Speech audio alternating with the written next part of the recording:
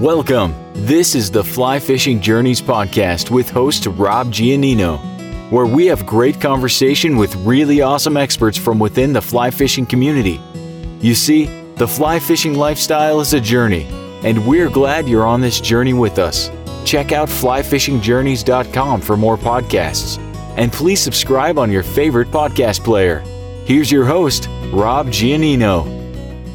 Andy Mill has led an extraordinary life, and this is an extraordinary podcast. His time as an Olympic downhill skier, his marriage, an unfortunate divorce from tennis star Chris Everett Lloyd, and his dominance in the most revered tarpon tournaments is all here. It was a very easy conversation, and Andy's stories kept me on the edge of my seat the entire time. Being a past ski instructor, I was riveted by his journeys from the weekend NASCAR races to the Winter Olympics in Innsbruck, Austria and Lake Placid, New York. In addition to some of his successes, he does not hold back on sharing some of his personal heartbreaks and failures, as for him, it's all part of the journey to who he is today. As we move into the fishing and tarpon portions of the podcast, I was blown away and so thankful for the teaching and instruction Andy offers about becoming a better tarpon fisherman. When you think about the truest and most professional tarpon fly anglers in the world, you think about names like Stu App, Lefty Cray, and Andy Mill. His knowledge is the reference material for anyone who wants to improve their saltwater fly fishing skills. The conversation flowed easily and not surprisingly as Andy, along with his son Nicky, produce and conduct their own podcast, the Millhouse podcast. Enjoy this conversation with Andy. As our brand states, fly fishing is a journey. We have been so glad to share this journey with you. Some of you have even decided to join us on this journey as part of our fly fishing travel program.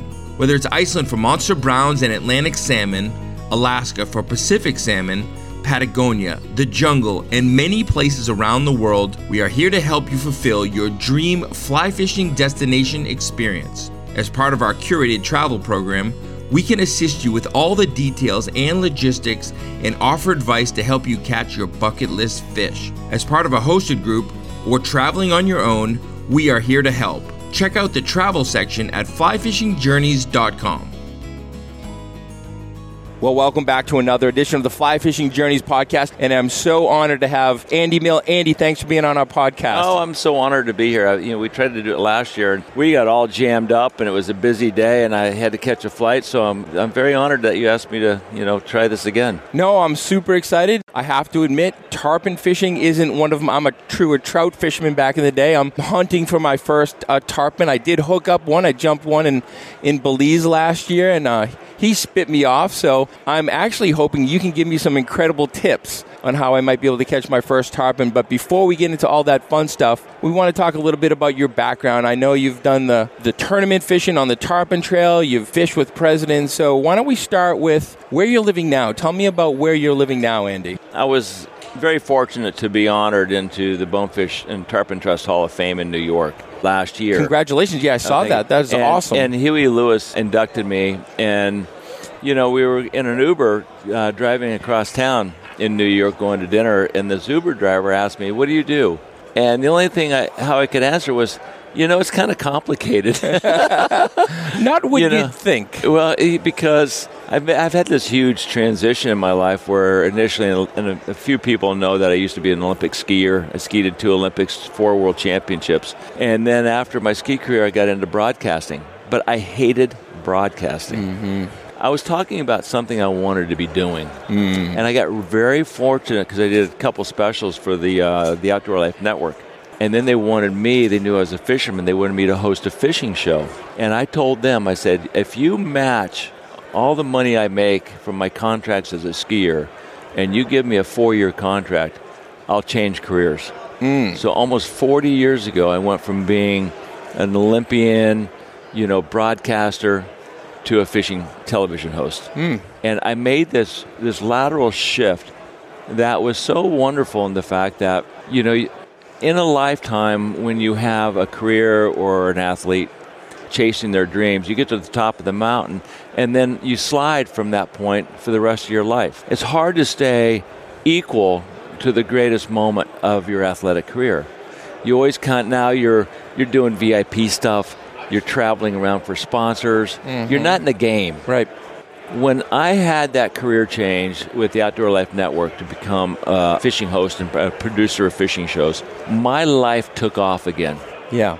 So now for the last 35 years, summarizing that, I have dedicated my life to winning the most tarpon tournaments in the world. Mm-hmm. And the big ones, like the Gold Cup. I never won an Olympic medal. I came close. I got 6th in the 76 downhill in Innsbruck. But as a fisherman, as a tarpon fisherman, the biggest tournament in the world is the Gold Cup. That's the Super Bowl of fly fishing for tarpon, and I ended up winning that 5 times. So I had a second chance. Yeah. So where I live now is, I'm going to jump back to I got a little sidetracked. I love it. I just kind of wanted to build, who I am and where I am today here in New Jersey. Yeah. So for the last 35 years, I was a tarpon fisherman, chased all the tournaments, wrote a book. But I have 2 homes. I have a home in Aspen, and I have a home in Florida.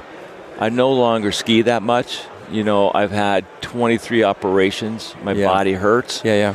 So, but I'm a big elk hunter. So what I do is in the winter, I come to Florida, spend my winters in Florida. In the summer, I go to Aspen, and in the fall, we're in the high country chasing elk. Yeah. So I don't want to give away the last chapter here before we set the scene, but I think I'm going to anyway, because, when we had talked and you were so gracious to say you'd be on my podcast last year, it didn't work out, but here you are.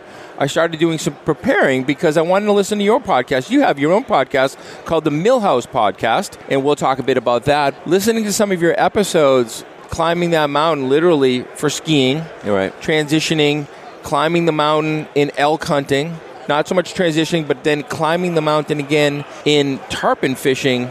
You have this, I don't know if it's just this athletic nature to try to be the best you can be at anything. And it seems like there's a drive there for you that you need to get to the top of whatever you're going to do.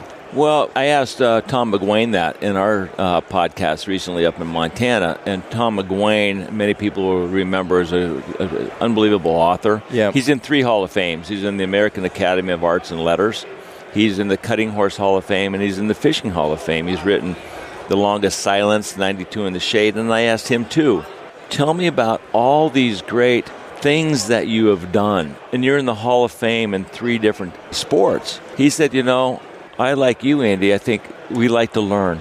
We're interested in doing other things than being one-dimensional, but if you're passionate and if you like something, why not try to be the best that you can be at it? So that's what's always driven me, is that if I like something, I'm diving head first. Going all in. Yes. It's like a love affair. It's like the most beautiful woman you've ever seen, but you don't know. You dive all in. Yeah. And that's the same with a sport. That's the same with a hobby. And I don't care what you do. It's very important to find something that you love. And if you hate what you're doing, do the best that you can to just cut it. Yeah. And go chase your dreams. Change gears. Yeah. What would you say is your home waters for chasing tarpon right now? I always love the Lower Keys. The Lower Keys is an area where I cut my teeth with Harry Spear. He was my mentor for 7 years. We fished 60 days a year. Okay. For 7 years. And I think he groomed me to be a tarpon fisherman. So the Lower Keys around Sugarloaf, mile marker 17, you have that whole Sugarloaf shoreline. You have the basins of Loggerhead and Coupon Bight. Yep. I know those fish. I learned how to really understand exactly what I'm seeing. Because to be a great fisherman, look, a good fisherman can catch big fish and a lot of fish. A great fisherman can catch the fish that doesn't want to be caught. Unbelievable. And a good guide can find fish, but a great guide can find the fish that doesn't want to be found. Wow. So in a tournament scenario, if you have that upper echelon angler and guide, those guys are going to win not only once, but over a long period of time. They're going to dominate tournaments. And that's what I was really driven to become, is understanding my world, that fishery, and know how when the fish blinks its eye, I know what that means. Now, that's a little outrageous to think that, but when I was really at my best, I felt like every fish I saw I could catch. So that's my favorite water in the whole world. I fished around the world, everywhere. But that water in the Lower Keys, I know exactly where they swim. So my son and I, we fish 7 weeks a year, every day for 7 weeks. And now he knows all this. And it's such a pleasure. Are there the same 7 weeks every year? Yep. I go down April 23rd, and we finish fishing like June 10th. Okay, and that's the heart of the Lower Keys. That's the time of year you want to be down there. Yeah. But look, when you have a cold winter, a lot of times those fish get pushed south with that cold water. So now there's a lot of fish in the Lower Keys, but when it gets warm, all those fish come in out of the Gulf and they get pushed up into the shallow water. So you can find them, in January and February and March. Yeah. But the real migration is that area between like April, May, June, and July. So you're hunting the migrating fish more like any of the resident tarpon? You'll find both. I mean, I was fishing this Monday down in the Gulf of Mexico, and I was surrounded by hundreds of tarpon. They just wouldn't bite because the water was a little bit too cold yet. Yep. But traditionally, you target these fish in May. Okay. We're going to circle back around to the tarpon stuff and some of the tournament stuff. But I want to go back to where you grew up. Where were you born, Andy? I was born in Laramie, Wyoming. And my dad was in the lumber business. And when I was 7, we moved to Aspen, Colorado, where he got a job at the local lumber business. And that's where we learned how to ski the year before we moved to Aspen. So I'd already had this taste of the excitement of sliding on skis. So when I got to Aspen the following year, it was like game on. Yeah. So at that time, was Aspen more of a kind of lumber area? Was it known to be like a destination for like high-end skiing then, or was it more just... Look, Aspen hosted the 1950 World Championship, so skiing was on the map for Aspen, but it was basically a mining town. Okay. In the 1800s, 50,000 people lived in Aspen, but when we moved there in 1960, there were 1,200 people that were residents. Okay. It was a little ski town, but the only paved street was Main Street. Yeah. It was awesome. Yeah. I graduated with 32 kids in my class. I'll always have a home there. I've got a really nice home on the top of a mountain, so I'm out of town, thank God, because as we all know, COVID really brought a lot of people to the West. They're working from home, from afar. Yep. And now we're seeing an environment that no one's... it's a new world order. It's a new. Mm-hmm. And we have to gravitate to that and embrace it, because otherwise you're going to hate every day you go into town. I know. I didn't go to Aspen into town last year more than 5 times in 5 months. I know.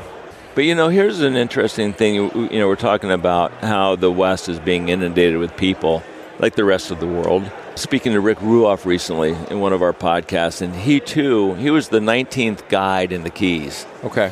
All of a sudden, there were more and more people, and all of a sudden it got really crowded, and he was thinking that this is going to be my last year. Yeah. But he was going to be obligated to his clients to fish, those days of that year, finish out the year. Yeah.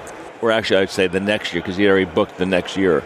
He got back to Isla Mirada, and he said, everybody was saying, "Hey, Rick, how are you, man? I love you. I miss you." And he realized it was a me problem. It was a perspective thing. And he just changed his outlook, like, I'll still go find my little corners and niches to fish. Right. But I'm not going to let it drive me crazy. So back in the 1960s, you're in Aspen, and your dad's a logger, and then how did you get involved in skiing? I mean, it was obviously skiing first, right? Yeah, I mean, we were skiing on the weekends, and then I slowly got involved with skiing around slalom poles. And I thought, wow, this is kind of cool, because now there's a time, and I can assess how well I skied because there's a time involved. And then you'd run down the track again. Like a NASCAR track. Anybody can go down through this race course and see their time and compete against each other. Yep. I was addicted to that. And then the following year, right away, I got involved with the Aspen Ski Club. And there were only like 10 kids, that were in the club. And then we would start skiing against Vail and Steamboat, the local, ski areas around Colorado. And then I got to the point where I was skiing in the western states. And when I was 12, I was the best skier in the country for my age. Wow. I won an event in Duluth, Minnesota.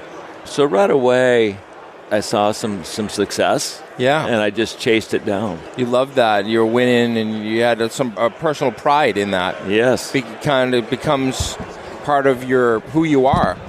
Look, if it feels good, we're going to do it again. Yeah, if you're going to get recognized for it, you're going to drive for it. And you have more success, you're going to do it again, but that much harder, because now the competition gets better. So now you start climbing that ladder. So now all of a sudden I'm skiing against everybody in the United States, and you get good enough and you start becoming one of the better skiers in the country. Now you're racing in Europe and racing against the international athletes. Yeah. In the Olympics, what's that connecting point from just going from like qualifying in the U.S. and moving up the ladders in the U.S. and then going to Europe, and then what's that connecting point to the Olympics? So what it is like you have international ranking. So you're ranked in the United States, and then you're also ranked internationally. But to get into the Olympics, like the downhill, only 4 Americans race in that event. Okay. So you've got to be one of the best 4 Americans in the country to be able to race in the World Championships or the Olympics. So once you start winning and getting international points, you can see the pecking order. Mm-hmm. It's obvious who's ranked 1 through 10 or whatever. Then now all of a sudden you're in the Olympics and the World Championships. It's like qualifying, right? You get into the qualifying. Right. Yeah. Then you have to do well in qualifying, and then just like any other sport, golf, you got to qualify for the weekend round, and you got to be in the top so many in the world, the top 125 to have a PGA Tour card. What were your main events in the Olympics? I was a downhiller.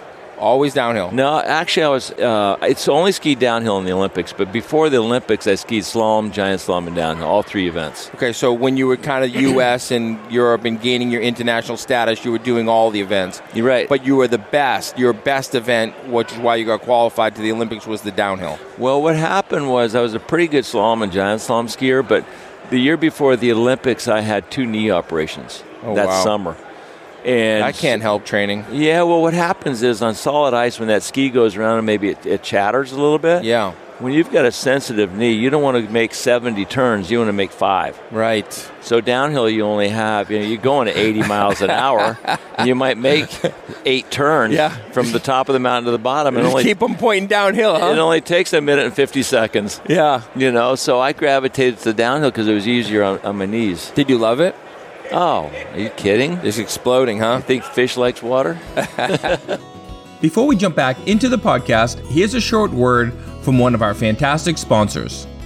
Are you a guide, a lodge, or a product manufacturer in the fly fishing or outdoor industry? I want to introduce you to and highlight Cross Current Insurance. Their entire team are great people and experts in their field.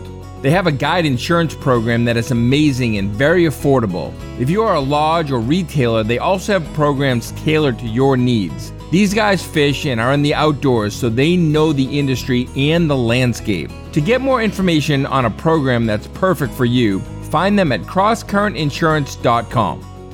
What did you ski on? What were your skis? I skied on Rosinals, but I skied on a number of companies, and as an athlete, that's one of the mistakes I made.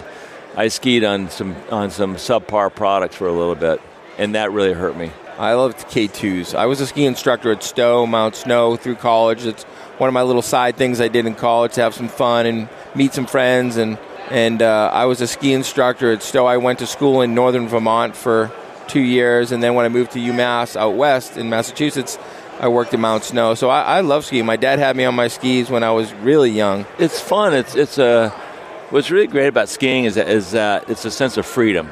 Nobody tells you how to turn left, how to turn right, how fast or slow you have to go. Yeah. You can be your own bird, and that's what I dug about it. Yeah. I like that. Going fast. I used to love going fast. Be your own bird, man. You had some good falls, some good wrecks? Oh, well, I've had 23 operations, and that does not count broken legs and arms. Oh, boy. In 1981, it was interesting. My transition as a skier, I was okay until my last year. So I'd spent my whole career struggling, trying to figure out how to put the magic wand to the snow.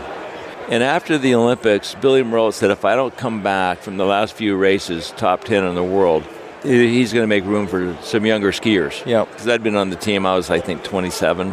In Canada, the last World Cup, I missed the gate. I was disqualified. I went over to Heavenly to see the pro circuit, and I realized that was kind of a rinky-dink circuit at the time. I didn't want to be involved with that. But the last event was the National Championships downhill and a NORAM North American event the following day. And I thought, well, it's over. I just want to try to retire as the national champion. And I had won the national championships in 1976 after the Olympics. No, when did I win it? 75. Anyway, it doesn't matter. But I'd already had won the event, but this I wanted to retire as champion. But I got second in that national championships. And I was just so upset. But there was one more race the next day. It turned out I won that next race the next day by over 3 seconds, and the point spread put me back in the top 10 in the world. Wow. So I knew I had one last chance. So that summer I trained really, really hard. I went back to Rosenau skis and Lang boots, my old equipment. We had a new coach, an Austrian coach. So he taught me how to put the ski on edge, not with a knee inclination, but with a hip move. Wow. So if you take a look, in a high-speed, say 70-mile-an-hour turn, if you put the ski on edge with your knee, moving your knee to the inside, that means that your ankle, your knee, and your hip are not in the same plane. I see what you're saying, yeah. So you're not as strong. So that ski will wobble. And every time it wobbles at a chatter mark, you're scrubbing speed. You're losing speed. Time. So he taught me how to move the ski to the inside by just moving my hip and keeping the ankle, the knee, and the hip in the same plane. That way I've got a stronger platform in that high-speed turn. And I trained with the Austrians with our new coach. I went over early before the team came over. And I started winning all the time trials against the Austrians. And you're talking Franz Klammer, Wiernsberger, Leonard Stock, all those guys. So I knew that I had finally figured this whole thing out after all these years. Got some information. And I was so excited because I'd always wanted to win a World Cup event. And so that going into that next year, I got 9th in the first race, and then in Val Gardena, Italy, I got 4th. Yep. Only like a couple of tenths out of first. So I knew I was knocking on the door. I was going to win any day. The next event, I won all the training runs in St. Moritz, but my ski fell off in the race, and I tore a ligament in my knee. So I came back for Christmas. Dr. Stedman cleaned it up, and I went back. I skipped Kitzbühel and Garmisch because it was so icy. And I got to the Labrador, it was high elevation, softer snow. And I told the coaches, I'm going to go into that first right-hand corner as fast as I can. It was about a 70-mile-an-hour corner. I went into that corner, my knee was fine, and I was so excited I started ripping down that course.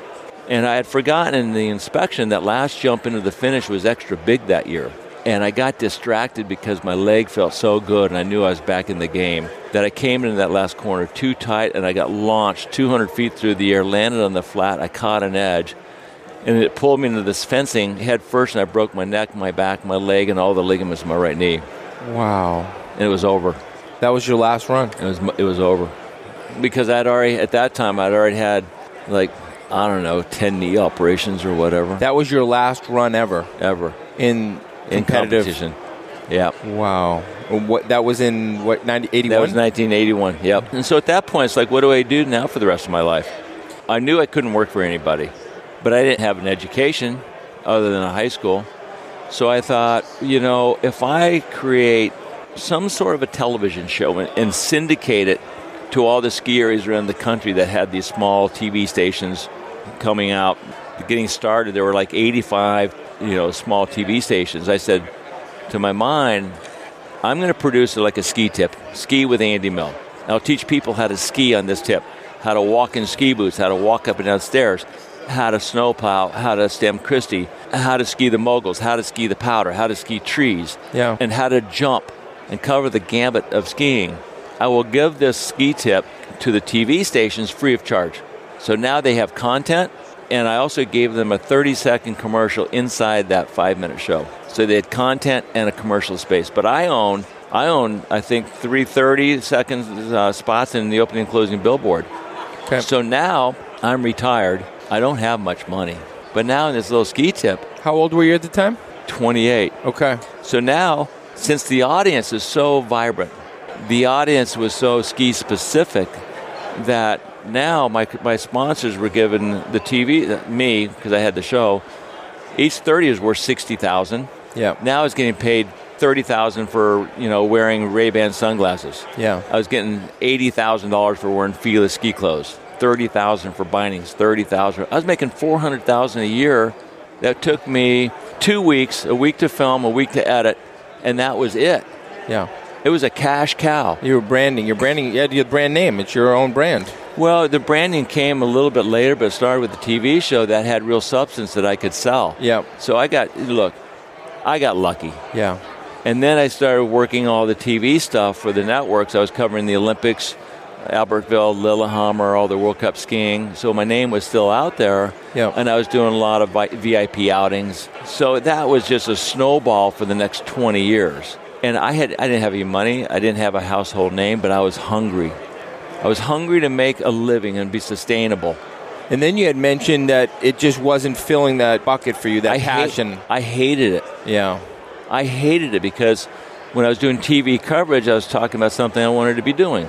Right. When I was doing the TV show, it was boring, but it was sustainable. I made a lot of money doing it, so I had to do it.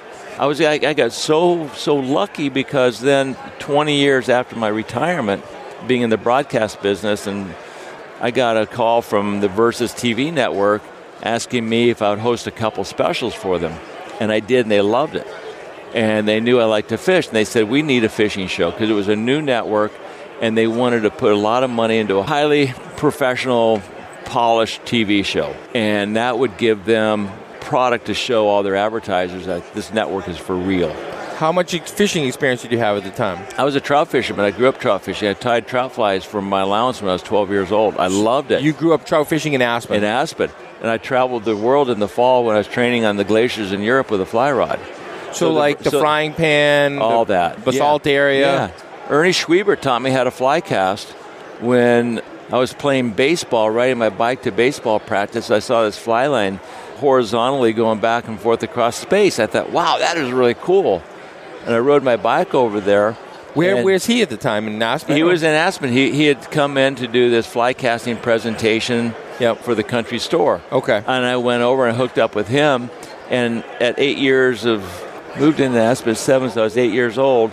He taught me how to fly cast a little bit. Wow. And then Chuck Fothergill, another really famous name in the fly fishing world, he taught me how to tie flies.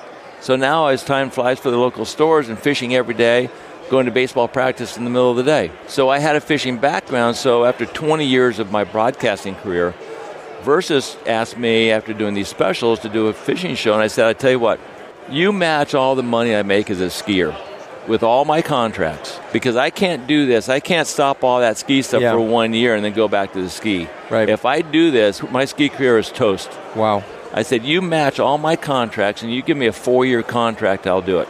So now I'd had a career change. I went and produced fishing shows for 4 years from around the world. We were in the Seychelles. I did a TV show in the Arctic Circle with former President Bush 41, Costa Rica, Guatemala, St. Thomas. So it was fresh and salt, or mostly salt? It was both. And then I told the network, you match what I make as a skier, and whatever money I save off the production budget, I get to keep as my bonus. I was making like $800,000 a year fishing. Yeah. I was just it's the dream. So lucky.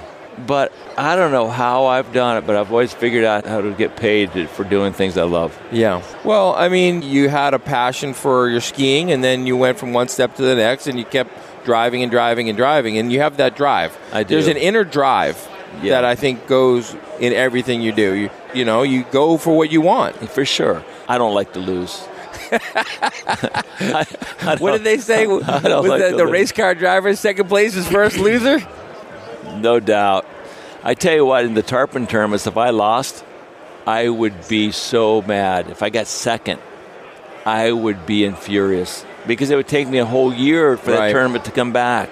Well, we're going to touch on the tournaments, and I want to get to the heart of tarpon, because most guys around here are just going to go tarpon fishing, try to catch a tarpon, have some fun. They're not going to enter tournaments, so we don't have to spend a ton of time on tournaments. But I did listen to some of your podcasts, and you had mentioned why you kind of got out of. Let's kind of go to the end. Why did you get out of tournament fishing for tarpon? Because I know the answer, but I want our listeners to know the answer. It was really abrupt, and it was really, really difficult, and it rocked my life for quite a while. And the fact that, after we won 5 Gold Cups out of 6 years, 5 out of 6, and then my guide quit, Timmy Hoover. He wanted to move on and stop guiding. He wanted to get out of the business, and then right then, out of nowhere, my wife, Chris Everett, decided to, she wanted a divorce. How many years were you guys married? 21 with 3 kids. We were married 18, but we were together for 21. We had 3 kids. So my life crashed. I excuse the word, but I lost my life. Yeah. My family has always been the most important thing. And being married to Chrissy was just such an unbelievable gift. Yeah. Here she was, America's sweetheart, tennis player, this big champion. Everybody loves Chrissy. And how we ended up together, it was really kind of an interesting thing. But we never had an issue, and all of a sudden she wanted out. And she ended up, hanging out with one of my best friends at the time, Greg Norman. So how I got at fishing was it was almost like that glass ceiling crashed on top of my head.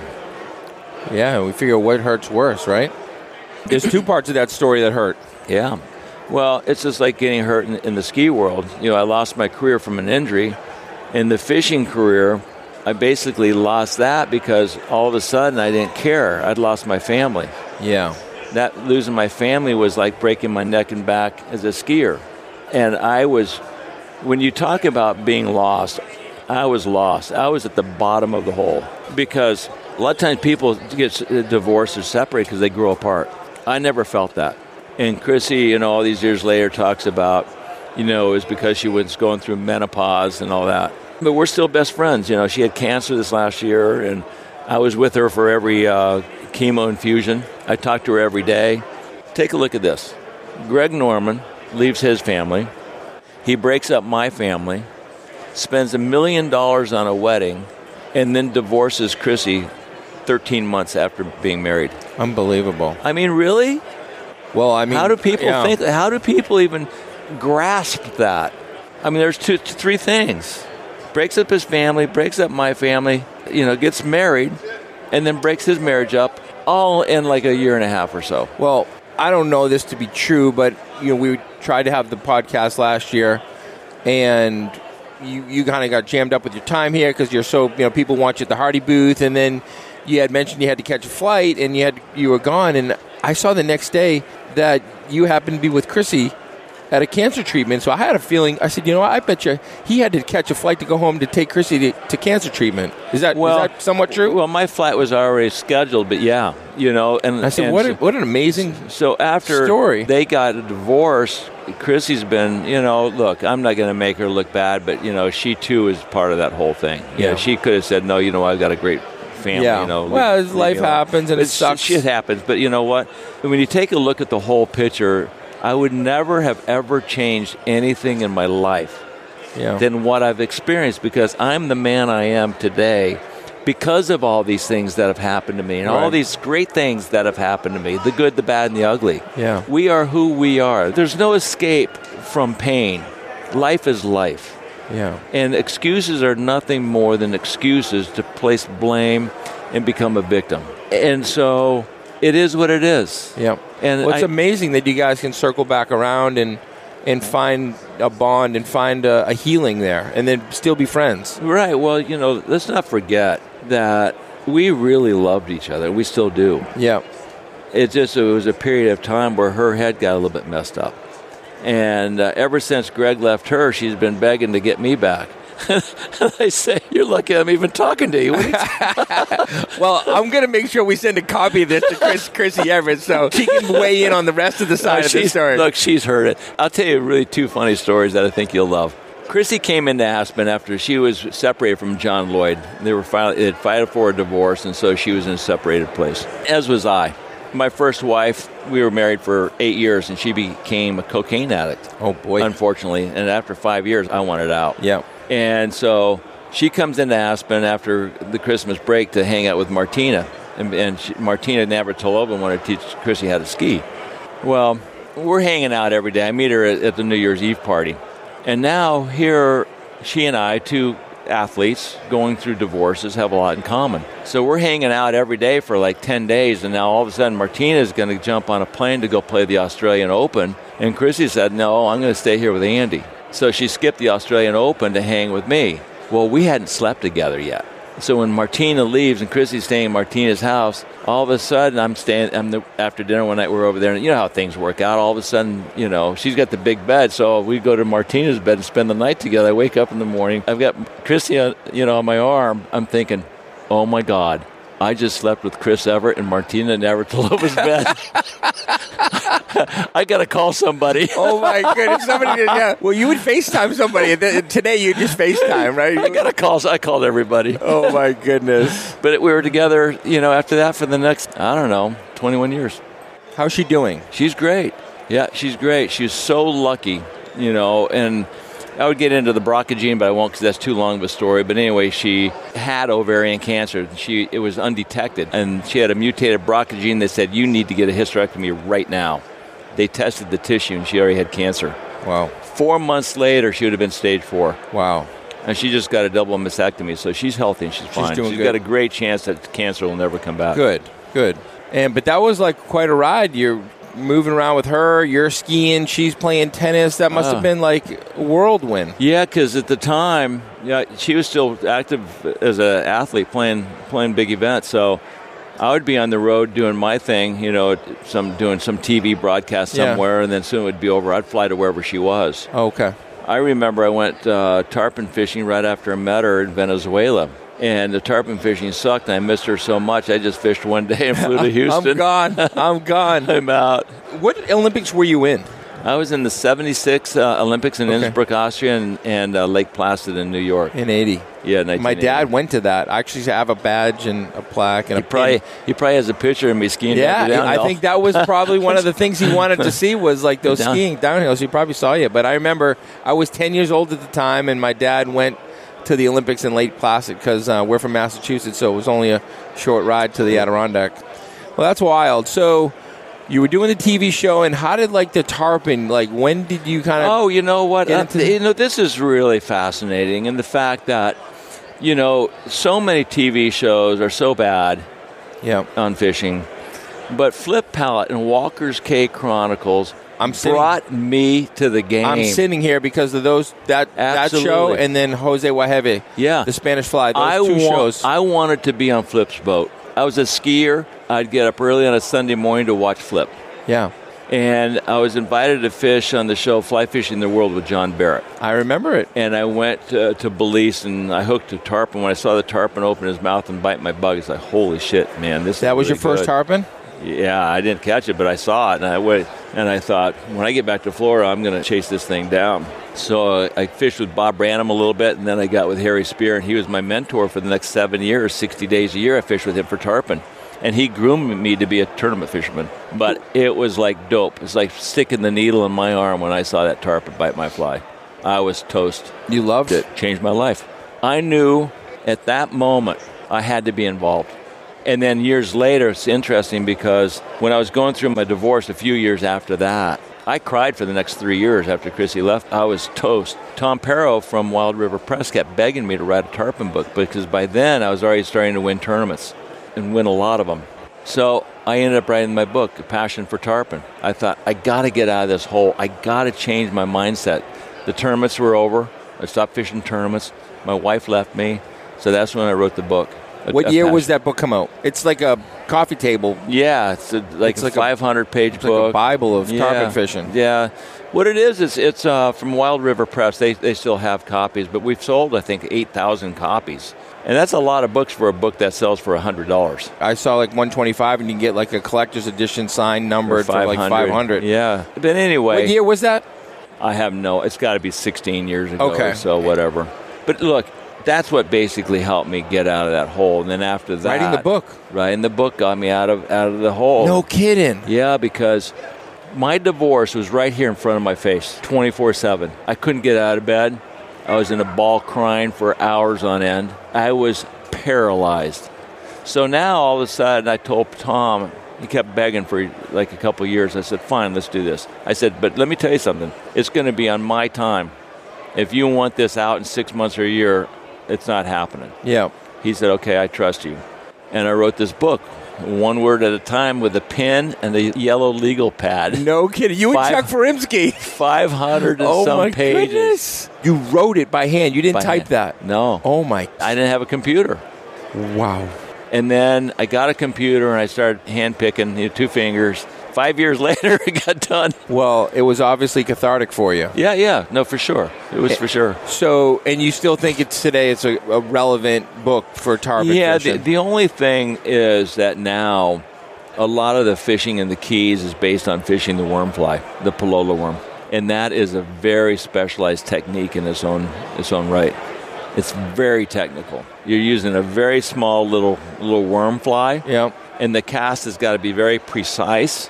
And when it lands, the fly's got to be moving. and it's got to slide right by the tarpon's face right here. It's just almost like a reactionary bite. You can feed a tarpon with a worm fly, but the best and easiest way, most successful way, is to get the reaction bite. When you get it, you cast just past the fish and maybe out front just a little bit. So when the fish closes the gap to the fly, you accelerate it and get that reactionary bite. The Fly Fishing Show Tour travels the country every winter. From January until March, the largest consumer fly fishing shows in the world will be in 7 locations.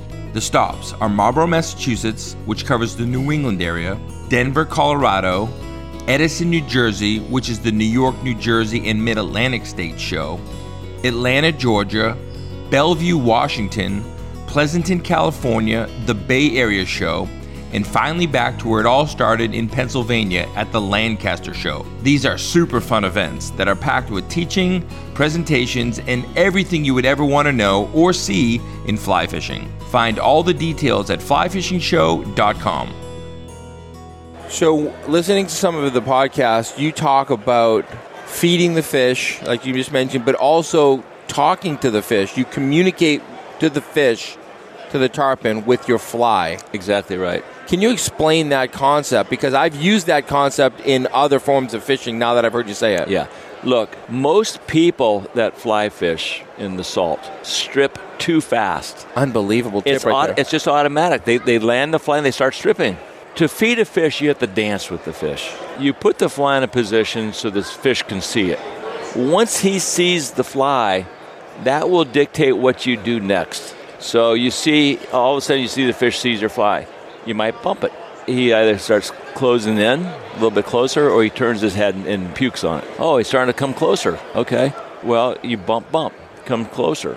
If it's a bonefish, he might stand on his head and pin it. And it's interesting, a lot of people set a hook too soon with permit and tarpon. When they tail up on your fly, they haven't pinned it yet. They haven't eaten it yet. What these fish will do, they'll stick it into the sand. And when they stick it in the sand, they wiggle their tail to get the momentum to really get it. You don't strip strike until you see that tail move. Because a lot of times they'll get tailed up, but if the tail's not shaking or moving, they're just looking at it. So if they're not doing anything, I'll maybe just slide it. And then they chase it down. Bump, they pin it, then you strip strike and get them. So it's all about a dance. Unbelievable. When you talk about feeding a fish. Yeah. Like with tarpon, sometimes I'll feed a tarpon. I've fed a tarpon for 30 feet before he finally bit it. Just dancing with them. Stripping, slow, stop. Sometimes I've had my fly on the lip of their face, on the top of their nose, and you're bumping it off, and they come like this, and they won't grab it. And when they don't grab it, all of a sudden you slide it, or you move your rod tip. Yep. You slide it fast, like for 6 inches, like it's trying to get away. And then they just race it down and grab it. So when you feed fish, you have to look at the animal and dance with it. You like this? How about this? He does that. You try this. You're stepping, you're moving, you're dancing. Is there a Paloma fly that you use, or what do you use to imitate that hatch or match that? You know what really works well for me is just get a piece of suede, like a shoelace suede. Yeah. In like a really pale pink, red. A lot of different flies are made. Simplicity is, I've always found to be better. Yep. But some of the flies are so good now, they look just like a worm. Initially they were a little bit complicated, like Stu Apto's time flies. They would have, like a red feather and like a green palmered head. Yep. But now they're really exacting looking to the worms. The biggest mistake I would say that people make in tarpon fishing is that you were talking about you have that fish jump off. With big fish, it's a little bit easier to hook them because when you go to set the hook, they have a 40-pound head. So when you strike that fish and when you set that hook, that head doesn't move. So the hook has a chance to penetrate. Baby tarpon, the head is so light that when you set the hook, you pull that head. Mm-hmm. It's hard to get the hook on them. And most people probably use too big of a hook. You want to use a really small little mosquito hook or a 1-0, file the barb down. So it's a hypothermic needle. So when you go to set the hook, it's going to penetrate much easier. Because if you have a wire gauged hook, it's not going to work very well. And you're better off without the barb. The new hooks are so great, like the Gamakatsu SL12s. They're just a fiber of a barb, yep. And they work really great. Just enough to try. The old days, we were using 3407 SS mustads, and that was like a heavy gauged wire with a big old barb, and you couldn't get the hook in them, so we just pinched that barb down. Are there like some go-to patterns that, besides the Paloma fly, but if you want to have like a tarpon toad, or do you subscribe to any of these? There are only about 4 flies you need to be a successful tarpon fisherman. You need a black and purple fly for early morning light or late evening light in the dark, muddy water, daytime really dirty water. I like a white grizzly and a yellow fly. Steve Huff, his kind of a fly, they call it the white lightning. Okay. I tie a shrimp fly that's really good. It's a just one strand of a ginger marabou tail. Yep. And then I take another strand of marabou, and I tie the tip in on the shank, and I twist it and palm it towards the eye of the hook. Okay. Then I have 2 strands of wire to secure that marabou. It makes it a little bit more durable. And they have a set of eyes on the back of the hook, right in front of the marabou tail. What's that fly called? I don't have a name. I can just call it my shrimp bug. Yeah, my shrimp bug. Okay. Shrimp bug. Andy's shrimp bug. Originally when I wrote my book, Tom Perrow, the publisher, he wanted me to name all these flies. I said, I don't name flies, damn it. So it was the dinner shrimp, breakfast shrimp, the lunch shrimp. I like that. That was fucking nonsense. Yeah. Anyway, but. And that was 3. And then you need and then you need a worm fly. The worm fly. Okay. Well, thank you for sharing those 4. You don't need a whole. Look, it's not the arrow; it's the Indian. If you know, I can catch a tarpon with a lot of very, very different kinds of flies. Yeah. Because I know how to feed them. I know how to allow that fish to close the gap with my fly, without stripping the fly away from the fish too soon. Do you teach any of this? I know you're teaching some here at the Fly Fishing Show. What are some of the classes or some of the presentations you're giving at the show? I'm going to do a casting in the wind presentation, But look, there are so many great casting instructors at this show. You can be mesmerized. They're going to spin your eyes in your head, because they're so technical. I teach how to catch fish. I teach how to cast the fly in the wind. Yep. I teach fishing. Yeah. I don't know all the angles of my wrist. I'm not a master caster instructor. I know how to backhand cast 80 feet. I know how to forehand cast. I know how to cast between the boat.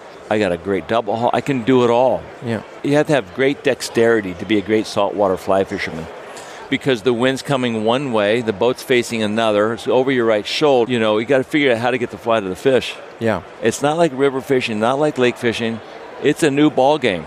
You have to be an unbelievably quick with dexterity as a saltwater fly catcher. And that's for tarpon specifically. Any fish. Okay. Permit, tarpon, bonefish. Yep. Yeah, you're obviously right. That's the biggest problem I would say most people have in fishing in saltwater in general. You can't make They can't get the fly to the fish. Well, I did hear this, that you have a challenge taking people out fishing for tarpon. I don't do it. That's the challenge. It's not your challenge. It's my challenge. I don't do it. You stopped doing it. You used to do it. Well, I take VIPs, and I take some friends, and, they'd always want to catch one on a fly. And I would say, look, do you want to catch a fish or you want to fuck around? Because you're not capable. Yeah. President Bush came to me when he was 80, and he wanted me to help him catch a big tarpon on fly. But I knew he didn't have good eyes. I knew he couldn't cast well enough. He's 80. So I got George Woods, a friend of mine, and I said, let's just go chum up a channel. Yep. Get these tarpon all chummed up. We'll have him throwing the fly, and we'll drift a crab back there with a cork on it. I said, if he catches a fish, he'll be in heaven. Yeah. We caught him a big 140-pound fish. He was ecstatic. Yeah. Here's a president of the United States that got a tear in his eye. Like, he was so excited. It was his bucket list fish he'd never caught. And one of the reasons you had mentioned is sometimes people that you take out couldn't make the proper cast. You know what? It's my time fishing with my son is invaluable. I wait the entire year to be on the water with my son. I'm 70. How many more years do I have available to be out there and be active and be really aggressive in fishing? Well, tell us about your son, because we haven't talked about Nicky yet. He's your right hand on your podcast. He's your buddy elk hunting, which we're going to talk about in a minute. So tell us a little bit about Nicky. Well, he's a kid that always wanted to be on my shoulders. Yep. Even when he was really little. I always had him by the ankles, and he was sitting on my shoulders. I'd go into the tournaments for the registration. He'd be on my shoulders. He always loved to ride on my motorcycles. He'd sit right on the gas tank between my legs. When I took him skiing, when he was really little, 2 years old, I'd put these little goggles on him and I'd hold him by his buttocks right in front of me. Most people that take kids skiing, they have them in a backpack behind them, so the kids can't see. They can't see what we see as skiers. They don't see the slope and the wind and the air and the flying part. So I'd always hold them by their butt like this, and I'd go rip down the hill 50 miles an hour. Wow, big turns. They'd put their arms out. Put your arms out like a bird. So they'd have their arms out to their sides like this, and I'm going big open turns and going fast. Chrissy hated it. I bet. I was going to say the mums. I said, don't look at her. And so he became my buddy, and then when I was starting to, tarpon fish, I net mullet. He'd always play with the mullet. We'd go barracuda fishing with mullet. He loved it. He was always in the game. Yeah. Snowboarding. He was racing motorcycles when he was 6 years old, like his other brothers. Yeah. But his other brothers didn't catch on to the fishing. They were into, the skateboarding, the snowboarding. Race. I had a 20-foot motorcycle race trailer that held 7 race bikes. And we were at races every weekend staying at Holiday Inns. Awesome. What a great childhood. And so eventually he, at 12, he had an unbelievable backhand cast. So every time I'd take him tarpon fishing, he'd say, Dad, set me up with a backhand. But he became really good. And when he'd hook a big fish, I said, look, if you don't catch this fish in 15 minutes, I get the rod. And that's how I taught him how to catch big fish fast. I taught him the techniques of doing it, but then I put the clock on him. That's awesome. And this guy caught a 180-pound tarpon 2 summers ago in May in 36 minutes on 16-pound test.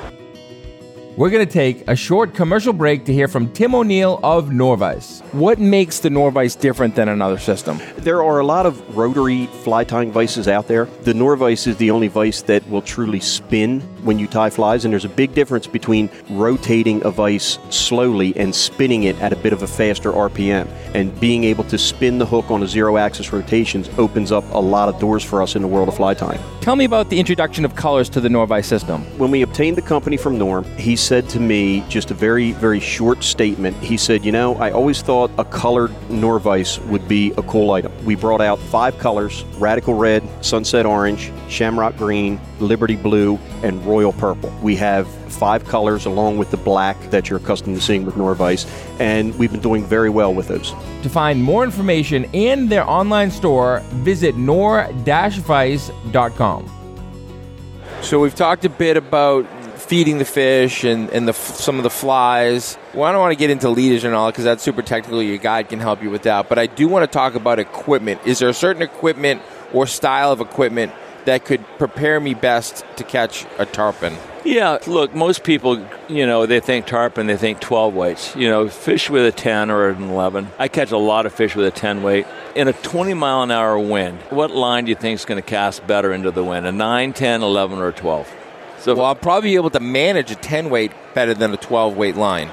Well, here's the deal. The width of the fly line is terribly aerodynamically poor. Yeah. So a 12-weight is the worst. It's too fat. It's like trying to throw a rope. Like a kite or into something a like fan. that. But your 10-weight and 11, the diameter of the fly line is much thinner. So I would say, depending on where you're going to go, I've caught big fish on 9-weight rods, 10 weights. The last tournament fish I caught was like 130 pounds on a 10-weight. So don't think you need really big guns. Yep. Because on the ocean it's kind of hard. I would say gravitate to a 10 or an 11. Yeah. I would say pick a fly line that you like to cast with those rods. Tarpon taper or something. And then it's really, the reels are more important than people think. The hardy reels that we have, you want a drag that goes from 0 to 100% in one revolution. You're not turning and turning and turning. That way you know where you're at. Yeah. So I can pull drag off my reel, increasing my drag until I get to 5 pounds. I can put a mark on the drag regulator, the drag knob, and put a mark on the back of your reel wall. Okay. I know when I put those 2 lines together, that's 5 pounds. Well, that was, And then I can go to incredible. 8. Then when you go to 8 pounds, you can put another mark on the back of the reel, and you go to 10 pounds, there's another mark. So it's not just click, click, click. You are actually marking. You know where you're at. You're actually marking strength, breaking strength. Right, because if you're out there fishing and you don't know what you're doing, you hook this really big fish, and you get aggravated, you keep increasing the drag. Pretty soon the fish jumps out of the water and he breaks off. So there's an understanding that's got to be, and a lot of guides don't even know this stuff. Yeah. A lot of guides don't even know how to tie a bimini twist. Yep. But I don't want to shun guides because there's a lot of great ones too. Yeah. But you need a really good saltwater reel. The reason I say there's only 2 reels that have a drag like that. It's the Mako. It's a very expensive reel. It's $2,500. Or the Hardy. Those are the only 2 reels that make a drag that go from 0 to 100%. In one revolution. One revolution, so you can mark it and you know exactly where you are. If you're chasing a world record light tippet stuff, you can mark it at 1 pound, 2 pounds, 3 pounds, 4 pounds. Well, you're super technical because I know you even have this device. And can you explain this device in your basement or wherever it is that actually, you have your braking strength, you test your braking strength of your tippets. Can you explain that process? Well, what I do is like I've really tried to study knots. What are really knots that break as close to 100% as you can. And I've got a digital scale. So I'll tie a knot. Let's just say loop knots. What I'll do is I'll tie a loop knot, and then I've got a bar above my tackle room, and I can wrap my monofilament around that and the other end to the scale. And then I just pull it until it breaks, and it breaks, and I can see on the scale what it broke at. So you physically pull it? I physically pull it until it breaks, but there's an electronic readout onto my scale. So I can stops at the maximum? At the breaking point. And so it'll, even after it breaks, you'll still see that number on the scale? It's frozen. That's amazing. So I try to test loop knots, like a clinch knot. Your classic clinch knot is a fucking great knot. It's way up there. But there's only a couple loop knots that are close to 100%. Okay. And I didn't know how to describe them. I've always used like an improved Homer Road. Okay. That's not that great. Right. It's really not. And it's just things that I don't even know the names of certain knots that my friends like Dustin Huff would say, hey, try this knot. And it's awesome. And he doesn't even know the name of it. But it's a good knot. It's like almost 100%. You're in your basement testing knots and making leaders. Yeah. And you're doing all the preparation that leads up to the day. It's not always just, go out and win the tournament. No, you're doing all that back-end work. Yeah. So like when I was getting into it, I wanted to learn how to catch a 100-pound fish in 15 minutes. Because if you're on that fish for an hour and a half, the fish is going to die. Yeah. And or you're losing a lot of fishing time. So I figured I used to always have like a boga grip and having Chris or whomever hang onto the boga grip, and I'd stand back and pull to see how much weight I'm pulling. Because when somebody says pull harder, what does that mean? Yeah. They usually just lift the rod higher. But when you put numbers together, when I was fishing 16-pound test tippet in the tournaments, I wanted to be able to pull 12 pounds consistently. And not 12 pounds on the drag where I measure the drag 12 pounds, because a 100-pound fish in the water without swimming or kicking is less than 10% of its body weight. So that fish might only weigh 8 pounds. But when he jumps out of the water, that's a 100-pound fish. And if you have a tight drag, he's going to break you off. And if you see a lot of the old, iconic world record chasers, Tom Evans, Stu Apt, they all held onto their fly line with a golf club to increase their drag. Not from the reel, but from their hands hanging onto the fly line. So my drag over all these years has only been set at 5 pounds, maybe not even that. And so I can hang onto that fish, and when he jumps out of the water, I just let go over the fly line, and now it's back to 3 pounds. So he's not going to land on my tippet and break me off. So let's just go back. I mean, that's kind of an advanced level of fighting big fish. Yeah. But what I did is I put a pulley under my table because I wanted to figure out 12 pounds. What does 12 pounds feels like? So I got a definitive number, a barbell. I took my butt section of my fly line, the leader, threw that pulley and tied it to the 12-pound barbell. Now when I stand back and I hang onto that fly line and I pull, if I pull the correct way, that weight's going to come up off the floor. If I pull with too much bend in the rod tip, I can't even budge that 12-pound barbell. So now it's trying to figure out how to match my body to the rod. And the way you do that is you can lock your drag all the way up and hang onto your fly line. Just step all the way back with a straight rod until that barbell comes up off the ground. When it's up off the ground, now take a step forward and keep it off the ground. When you take that step forward, you got to raise the rod tip. So you're feeling that. So now, all that strength from your big muscles when you're standing back with straight arms, and now you got the big muscles of the fly rod, the butt section. Now, when you move it to the tip, the weakest part of the rod, now you're at the weakest part of your body, your bicep. You do not fight fish with a big, high bend bent in your rod. There's no resistance. Yeah. So when you go to set a hook, if you strip strike, you get all the slack out, and then when you go to set the hook, you have your rod up against your belly, and you hang on there, and you set it with the butt of the rod. But if you ever try to set a hook with a rod tip, trout set, all you're going to do is poke the fish. Yeah. The tip of the hook goes in, he jumps out of the water, and then he falls off. And that's why most people struggle with catching tarpon. They don't set properly. They don't set properly. You got to get really tight with that left hand, that stripping hand. Aggressive. You got to get tight with a fairly straight rod and just bend it really hard and hold that fish. And when he shakes his head, he's going to set the hook. That's the real nuts and bolts of how to... I love that. Thanks for that pro tip, Andy. Yeah. That was awesome. Yeah. Well, before we close, I want to talk about one of your other great passions, and that's elk hunting. Oh, my God. There's nothing like it. How did you get involved in elk hunting? And tell me about what you're doing today. You bow hunt. You and Nikki go out bow hunting for elk. Yeah. I got into bow hunting with Greg Norman. Okay. Back on Greg. Back to Greg. Poor Greg. Yeah, well, no, he deserved it. Fuck that guy. Well, I heard Tiger wants to kick him out of the whole situation. I heard him and Tiger are best friends. The live tour, everybody. He's a watered-down golf. Yeah. Who wants to watch golf now when the best players are all dispersed around the world? Well, I heard Tiger say, there's an opportunity to blend these things and make us work together, but you got to get rid of Norman first. For sure. Anyway, so... he invited, we had a family vacation. Chrissy and I went with he and Laura to his ranch in Seven Lakes Lodge out in Colorado, and I killed my first elk with Greg with my bow.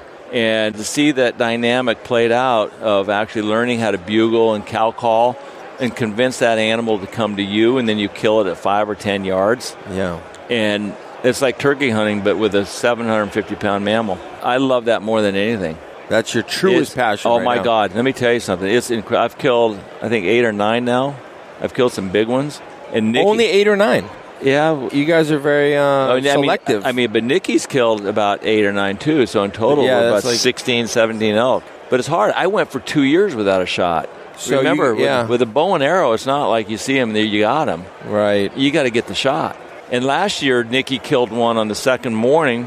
And so we didn't need the meat. Like I could have killed like 4 others, but I was waiting to get a monster. You're selective in the close range. I called 2 really big ones in. I just couldn't get a shot. And they were at 15 yards, but they were behind brush or something. I couldn't get a shot. But it's all good because, again, it's the journey. It's the journey that we're all into. Fly fishing journey. You see how I said Jeff for that? It is the journey, and that's why we named it Fly Fishing Journeys, because fly fishing is a journey. Life is a journey. For sure. And it's all a journey we're in together. My TV show is called Sportsman's Journal. Okay.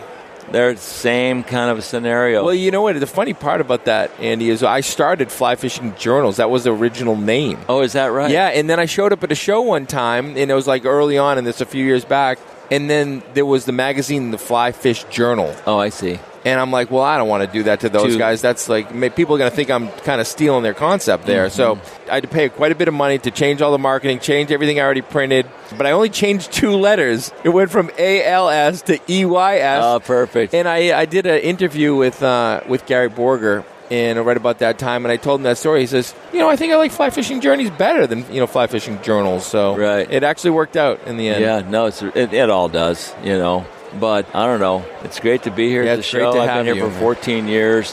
What I really miss most about these shows is the passing of our legends. There's going to be a fundraiser tonight for Lefty. They're going to, try to create a statue for him. But, Ed Jurowski's still here. Yeah. But Popovich, Jurowski, all these guys that have been here for decades and decades. That's important. We're losing their stories. We're losing their persons, Well, yeah. And it's sad. That's kind of one of the reasons I'm here. I often like to hear about like the stew apps.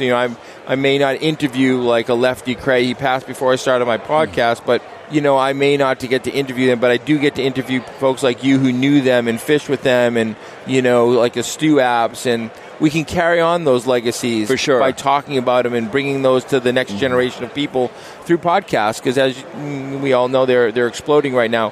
Why don't we close with this, Andy? Tell our listeners a little bit about the Millhouse podcast. How did you come up with that name, and like who are some of your guests, and tell us about the podcast? Well, I'll make this brief, the introduction to it. My son couldn't get a job very qualified, graduated with honors, one of the greatest outdoorsmen as a young man. He's 28. He knew about podcasts. He convinced me to do it. And I said, what's a podcast? And I had no idea what a podcast was, but I wanted to help him. And he said, well, you just sit around and talk fishing. And the more I thought about it, and I'd been in broadcasting, I said, no, we're not going to do it like that, because I was told a long time ago, who cares if Aunt Mary's farm burns down if you don't know who Aunt Mary is? Right. So I told Nikki, we're going to dive in and get to know these people as to not only why they're an icon, but who they are. Sure. And so what we've done, we focused on the icons of our sport, the guys who innovated it. Steve Huff, his story with Dale Brown. They were the first ones to figure out that you need weight on a fly to help you catch permit. And then that transcended bonefish and a lot of other fish. Yeah.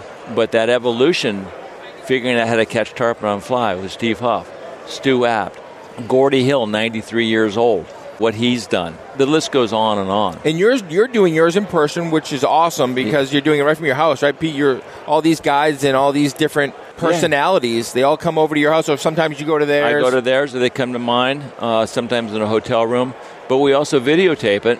And we were talking, asked about a name. I thought, well, Millhouse has got a great little catch. Yeah, I like it. And I wasn't thinking about branding my name or anything like that. It just it was a great ringtone. Okay. Because the whole branding thing, I don't care. I don't have a Facebook. I'm not on Instagram. I don't care. Yeah. I just want the success of the things that I've done speak for me. And I will never post stuff. I don't want people to say, oh, look at me. That's not me. Right.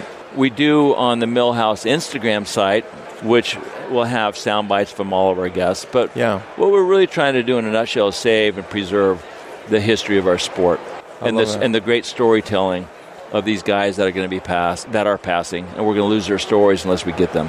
I'm not sure if it is now, but I think originally it was a lot of the guides in Florida, and you kind of work in the salt water and getting those stories about these guides, right?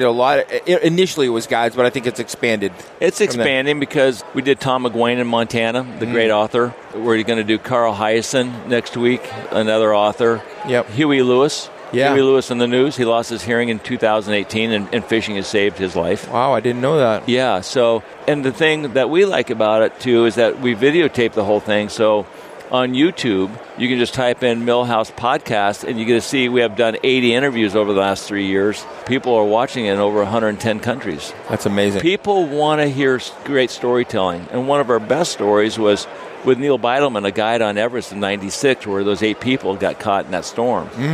And he spoke about that storm on Everest. Books were written, movies were made from that storm, all those people died. So that's a testament that people not only want to hear great fishing stories, they want to hear great stories. So anyway. That's amazing. Well, the Millhouse Podcast, check it out. Andy, it's been an absolute blast to have you on the podcast. Good fun. I think we've got to know you. I think that was one of the things. I said, hey, a good podcast, you get to know somebody. That's all. You got all my layers, bro. I got skinny there for a second. The good, bad, and the awesome. How about that? The good, bad, and the awesome. Andy, thank you so much for being on the podcast. You're so welcome. My pleasure, bub. You've been listening to Fly Fishing Journeys with your host, Rob Giannino. To be notified of new episodes, subscribe on iTunes, Spotify, Stitcher, or Google Podcasts. You can follow us on YouTube, Facebook, and Instagram. For past episodes, check out flyfishingjourneys.com. Fly fishing is a journey, and we're glad you're on this journey with us.